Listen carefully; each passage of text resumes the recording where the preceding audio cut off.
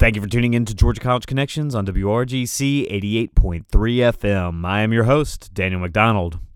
In the book The Strange Birds of Flannery O'Connor, author Amy Alznauer and illustrator Ping Zhu reimagined the Milledgeville writer's life for a child's eyes.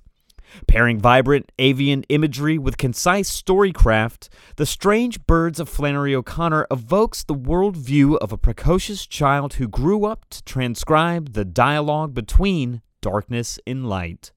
Enchanted Lion Books published Amy Alznauer's creative recasting of a childhood mischievously imagined in time for what would have been O'Connor's 95th birthday on March 25th, 2020. I talked with Amy Alznauer weeks before the cancellation of a trip to Milledgeville, celebrating O'Connor's birthday and the publication of The Strange Birds of Flannery O'Connor. Amy Alznauer, the author of the book, The Strange Birds of Flannery O'Connor. Thank you for joining me today. Thanks, Daniel. It's great to be here. In the author's note of your book, The Strange Birds of Flannery O'Connor, you describe childhood as the place where our deepest work begins. How do you explore that idea through the life of author Flannery O'Connor? Well, I think something that a lot of people don't know about Flannery O'Connor is that she was an avid author and illustrator even when she was a very young child. So she began life from a very young age, maybe 3, 4, 5, drawing all the time. Biographers describe her room as being littered with her sketches. And she then began writing stories and wrote so many stories that she drove her teachers crazy with all of her stories about birds and geese and chickens. And so she was already becoming who she eventually would be when she was a child. And I think about my own life. I think about the lives of my children. I think about so many famous people whose lives I have explored at various times, and you see that in retrospect, looking back, you can see who they were already present in their fascinations, in their predilections, in their obsessions, in what they spent their time doing. So I think it gives us a vision of childhood that we take it more seriously. The work children are doing, even if it seems in the form of a game, is actually serious work. And of course, The Strange Birds of Flannery O'Connor is a book that, at least on surface level, is for children. What are the ideas and things that you want children to take from the life of this author? Well, again, I think for children to come away thinking, this incredible, famous person is not somebody I meet only as after all of their accolades, after all of their awards, but I meet them at the beginning of their life, when they were like me, when they hadn't yet become this famous figure, when they were just starting out, and they can see themselves reflected in her. Another aspect of her life that I think is incredibly important for children is that she was kind of an odd bird. She describes herself that way in her adult letters. She describes herself as a child as being somewhat of a misfit, of wearing braces and corrective shoes, and always being a little bit of the odd one out. And again, I think she embraced that aspect of herself and didn't shy away from it. So it became a lens through which she could view others with eyes of compassion, with eyes of insight, as she grew into an adult writer. So I think children can see that. Like, they don't have to hide from the aspects of themselves that might be different. They can actually embrace their strangeness. And do you think that that is a message for young people that has grown since the time of the author's life? Probably. I mean, I think there is a lot in popular culture now that embraces everybody being themselves, etc. However, I think with the advent of social media, there is a kind of disturbing conformity going on in young people's lives where they are patterning themselves after, say, an Instagram image or a YouTube image and being drawn to these cultural icons rather than really charting a path for themselves. So I don't know if I could really say it's worse now or better now than it was when she was a child. But there's no doubt that even then she felt herself to be strange and different and charting her own course.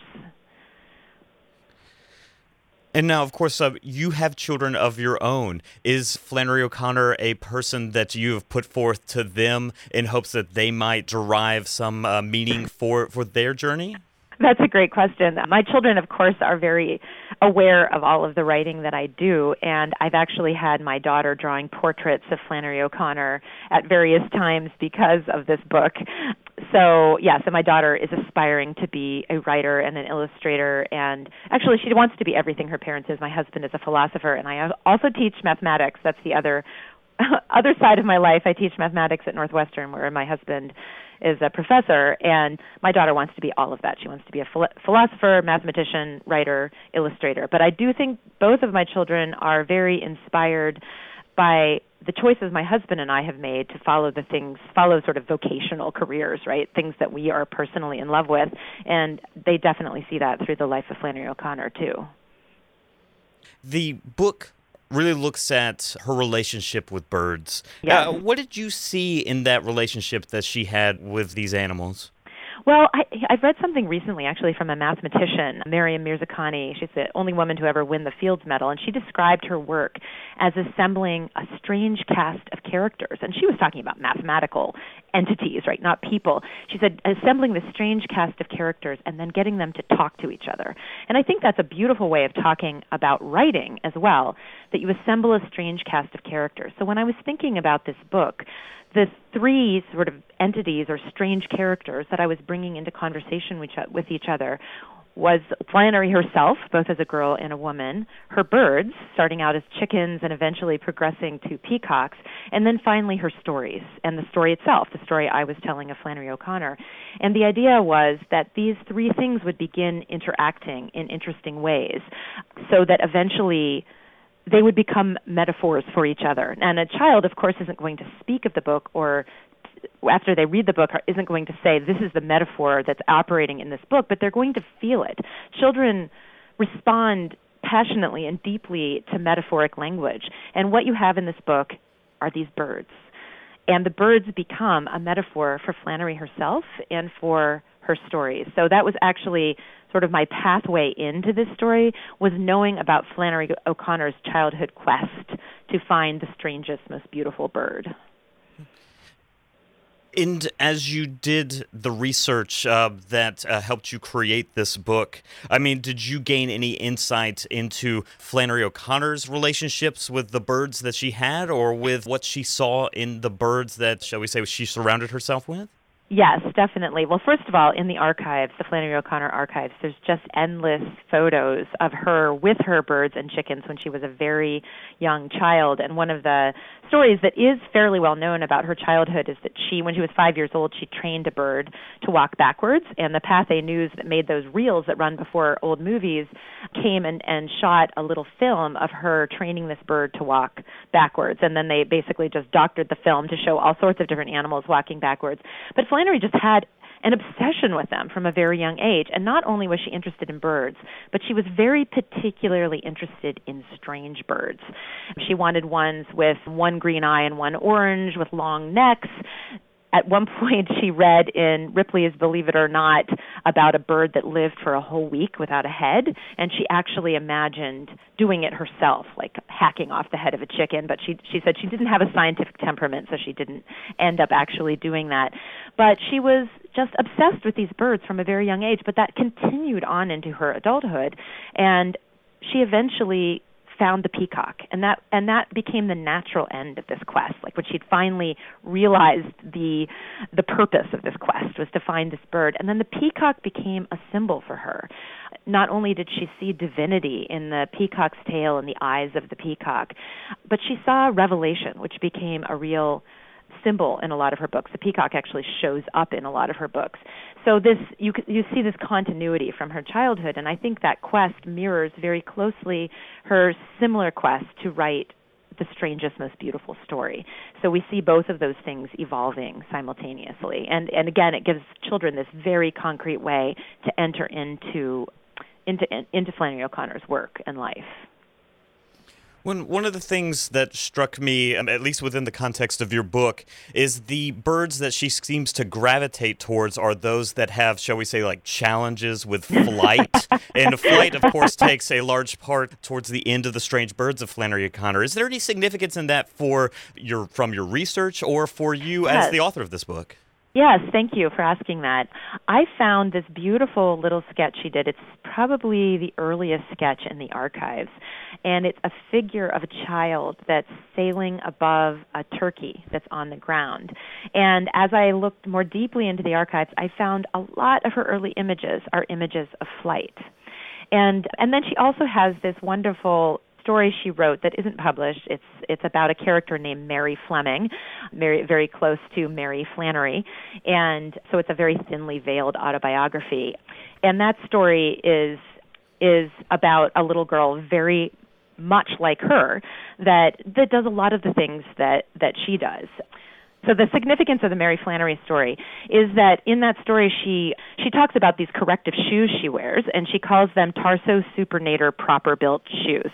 That's the name that Flannery O'Connor gives them. She also had to wear corrective shoes. So from that, I got this idea that she imagined flying a lot as a child, and she imagined these shoes almost as little rockets, right? These supernators that would shoot her into the world, shoot her into the sky. And so I have this image early on in the book where she imagines the power of these shoes to launch her into flight.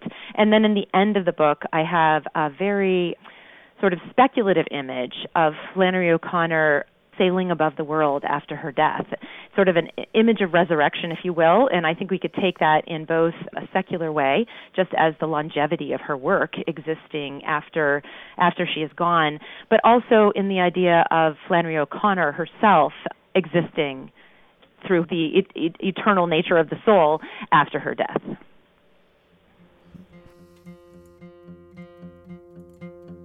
You're listening to a conversation with Amy Alznauer about her book, The Strange Birds of Flannery O'Connor. Wednesday, March 25th marks the 95th anniversary of O'Connor's birth.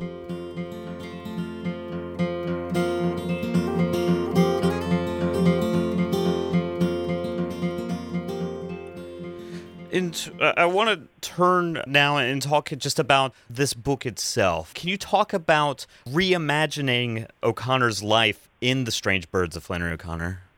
Yes. So, again, the story I really wanted to tell was the story that had these three strands: the little girl, the birds, and the stories. So I wanted to begin at the beginning, where you see her sketching these little birds obsessively in her room. And then I wanted to carry that all the way through, always keeping close to those three strands, so never getting far away from holding together the girl, the birds, and the stories. And I think the research I did in the archives was absolutely essential to telling this story. And I think when you tell the story of a child, often there's not a lot in historical record. There's not a lot of their voice speaking. There's not nearly as much as after they become an adult and they are a celebrated figure. That's when the real historical record begins. But thankfully, to this incredible store of materials from her childhood, I was able to really see what she was like as a little girl. And that gave me a rich context to imagine this person already who she was at a very young age. So rather than having kind of a distant look at her, I was able to really get in there and show the reader who she was, what she was like, what she might have been imagining, and not really straying from history at all, because I've seen the things she was imagining. I've held them in my hands. And of course, Flannery O'Connor is a writer who has been much thought of, even obsessed about. Was there any danger in taking that journey with this beloved author? Yes, I definitely think that's true. And to me, the biggest risk was making it hagiography, right? Turning her into kind of a saint and just writing from that perspective rather than really bringing vision to it. So I remember one time when I was doing the research for this book, I wrote in the margins, this story has to be dark and funny, right? It has to have both elements. This can't just be a light children's tale. And I think we don't give them enough credit if we don't think they can handle something that involves sorrow and tragedy, darkness, etc. So I wanted this story to take people on a journey through those different aspects of Flannery O'Connor's life. Her father died when she was 15 years old, which was a huge tragedy for her, and that's in the book. So we feel the weight of that moment informing her life. But yes, I definitely thought a lot about the risk of coming to to a figure like Flannery O'Connor. And that's one of the reasons why I was so happy that the illustrator that was chosen by my press was chosen, because she's not a Flannery O'Connor insider. So I think she was able to bring such a fresh vision to Flannery O'Connor's life. And might you talk about your creative relationship with the illustrator Ping Zhu? Yes, Ping Zhu. So from the very outset, Enchanted Lion Books, the publisher, had Ping Zhu in mind for this book. This is actually her debut picture book. She's been a celebrated illustrator in New York City for a long time. So the collaboration basically unfolded like this. We got the book into like an edited final copy that was passed along to Ping Zhu, and then she really took it and ran with it.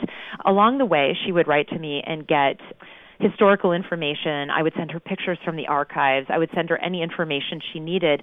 But I really wanted to give her that space to have a vision. And there was this incredible thing that happened along the way. She was doing a cover for Criterion movies.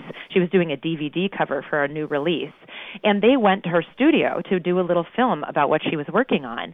And about halfway through that video, she starts talking about her Flannery O'Connor project. And what you see is that she's cutting paper. She's doing all of this collage work, making these beautiful, strange, wild birds and putting them all together into this beautiful collage. And she says such fascinating things. She says that she feels like cutting paper is like a sketch because you can move the paper around and kind of see what it makes. And she said that this project was so big that she felt like she had to invent a world for it. And as an illustrator, usually you're on these really short deadlines, but suddenly she had years to imagine a world. And so she said, I feel like it needs to have a new approach. It needs to bring something out of me that is really my own work. And she took this project on because she related to that journey of the misfit artist, right? The journey of the artist who has a strange vision and sees the world differently. And through that, she connected with this girl, Flannery O'Connor, and brought her own vision to the work, which I am deeply grateful to her for, because I think what we have in this is really a vision, something that I think Flannery O'Connor herself would be very proud of. When she was asked once to write about another figure, she turned it down, ended up writing a really beautiful essay in its own right, but she said, no, I can't write about somebody else. That has to be sort of an internal process. So I think she was always worried about that process of hagiography, and I think we don't have that in this book. And as, of course, we're on radio, and I hope that our audience members will go out and seek out this book, and especially seek out the wonderful illustrations by Ping Zhu. But I'll go on a dangerous step myself and ask you, might you use some words to evoke what you see in these lush illustrations that Ping Zhu contributed to your book? So I think she captures the strangeness, the darkness, the humor, the hilarity, all of which is so present in Flannery O'Connor's work, but she did it with a fresh vision.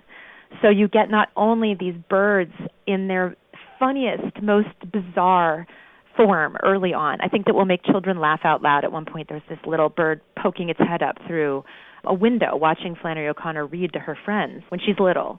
And then later you have the peacock spreading its tail, which Ping Zhu does in the most glorious way. So you really get that sense of the transcendent vision. Right, and of course you described that you prepared the book in a somewhat edited form and provided it to Ping Zhu, the illustrator. Did her work at all create any needs for revision from your end of this creative collaboration? Sort of. Not a lot, really, because I think she was working very closely with the original text, but there were a few alterations once we saw how she imagined the text. And then she actually ended up reimagining a few scenes that we felt would be necessary to tell the full story. There's one in particular that was sort of a late addition, which is Flannery O'Connor walking in the fields of her home at Andalusia in Milledgeville. That was sort of a beat that we'd missed when we had originally imagined the text and the illustrations together. When we got the final art and put it all together and saw it, that moment was missed. We needed to have a moment that showed her transition from the busy world of New York back to this quiet world with her mother on the farm with the birds. And I think that scene is just a beautiful image with the sunset. And it was interesting. One of the things that really has struck me about Ping Zhu's work is it's almost like she's been channeling Flannery O'Connor, because some of the images, I know she didn't have access to the images that I've later found in the archives, but the one of the nun is so beautifully representative of an image that Flannery herself drew of a nun when she was exactly that age. And I love seeing that. So hopefully at some point I'll be able to show that link between Flannery O'Connor's own work and Ping Zhu's work. Well, it just causes me to want to digress for a second. That image in in text combination of the nun, how did you find that detail about her snapping the rubber band of her braces and it flying across the room? Isn't that wonderful? There's other ones too. The list was getting a little long. She also brought snuff to school once, and when she brought what is it? Some sort of weird oil. What's that oil that people take for cod liver oil? Cod liver oil sandwiches to school. So she was always doing these little pranks to scandalize her teachers. I read that in one of Flannery O'Connor's biographies. I have the actual source somewhere here in my notes, but I read that in one of her biographies. That wasn't directly from the archives. But it is a matter of historical record that she did, in fact, snap her rubber bands and zing them across the room at her teachers.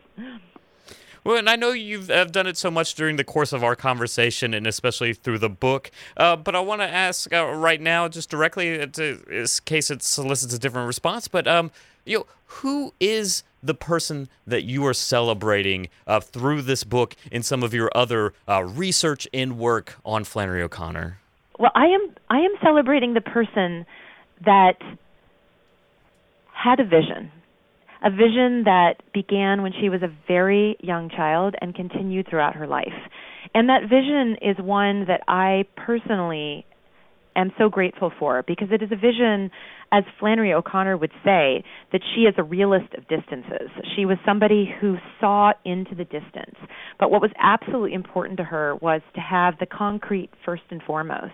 So you always have that delightful engagement with the feelings of the people, the dialect, the roads, the descriptions of the places they lived, their physical being, etc. We're always so tangibly immersed in a world. And then beyond that, she uses that world to get to something beyond, an existential reality, a spiritual reality, a reality that asks us deep questions about who we are as humans, what the meaning of life is, where we are headed, why we are here, etc. And that is who I'm celebrating, is somebody who was able to come into her own by following her vision, and the vision was this incredibly beautiful one. You're listening to a conversation with Amy Alznauer about her book, The Strange Birds of Flannery O'Connor. Wednesday, March 25th marks the 95th anniversary of O'Connor's birth.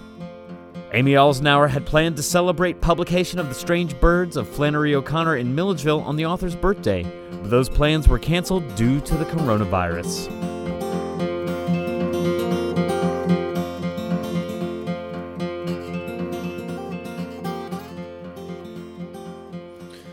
Now, the book includes what I guess is an epigraph quote, "Especially prepared for highly intelligent adults and precocious children." What is the significance of that quotation?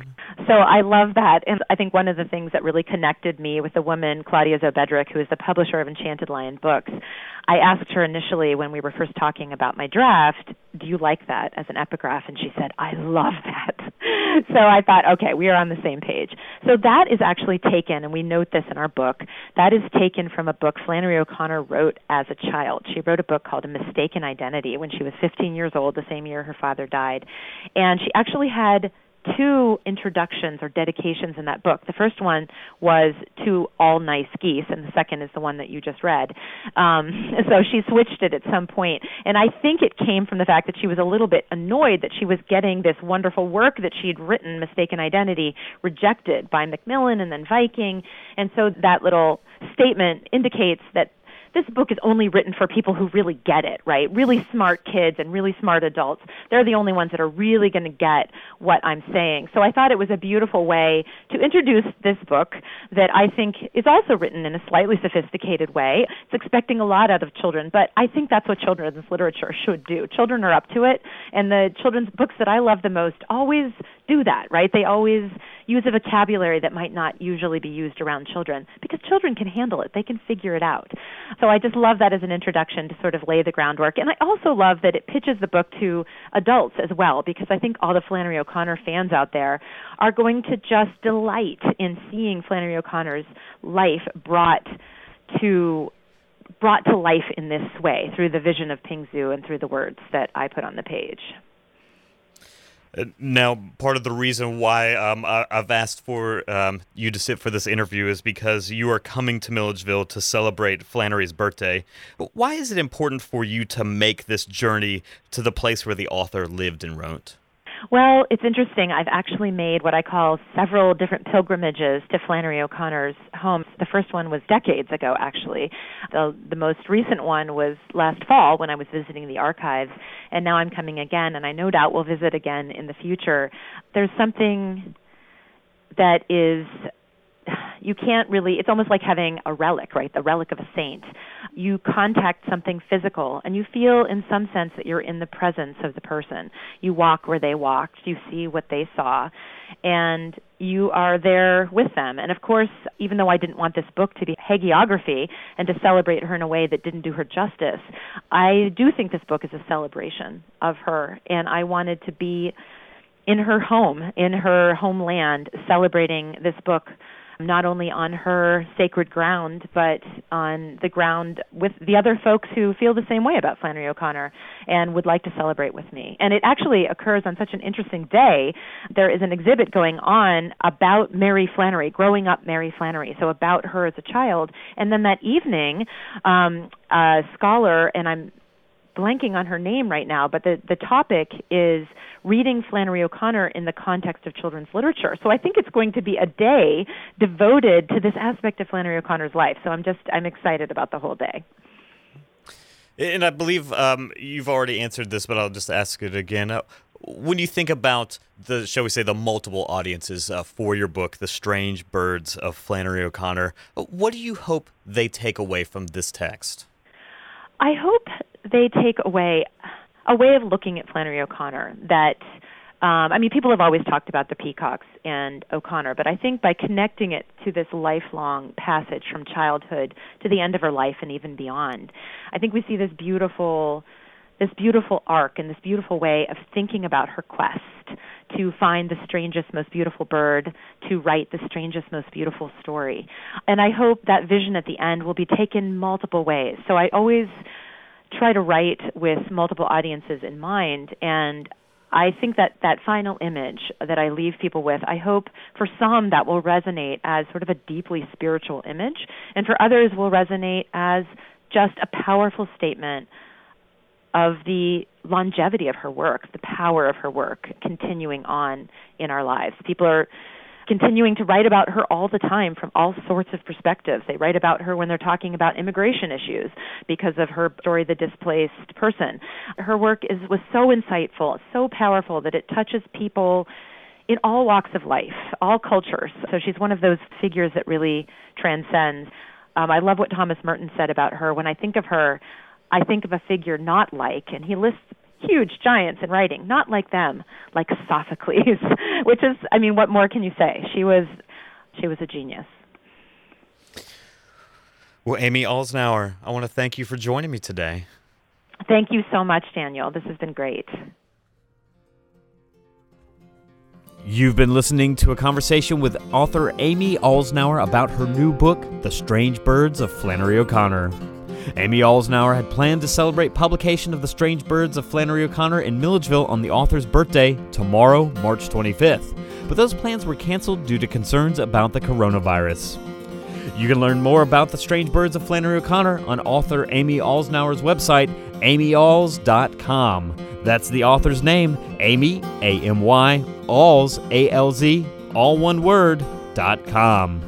On behalf of WRGC 88.3 FM, I've been your host, Daniel McDonald. I enjoyed spending a portion of this evening with you here on Georgia College Connections, and I want you to know that I look forward to convening with you next time.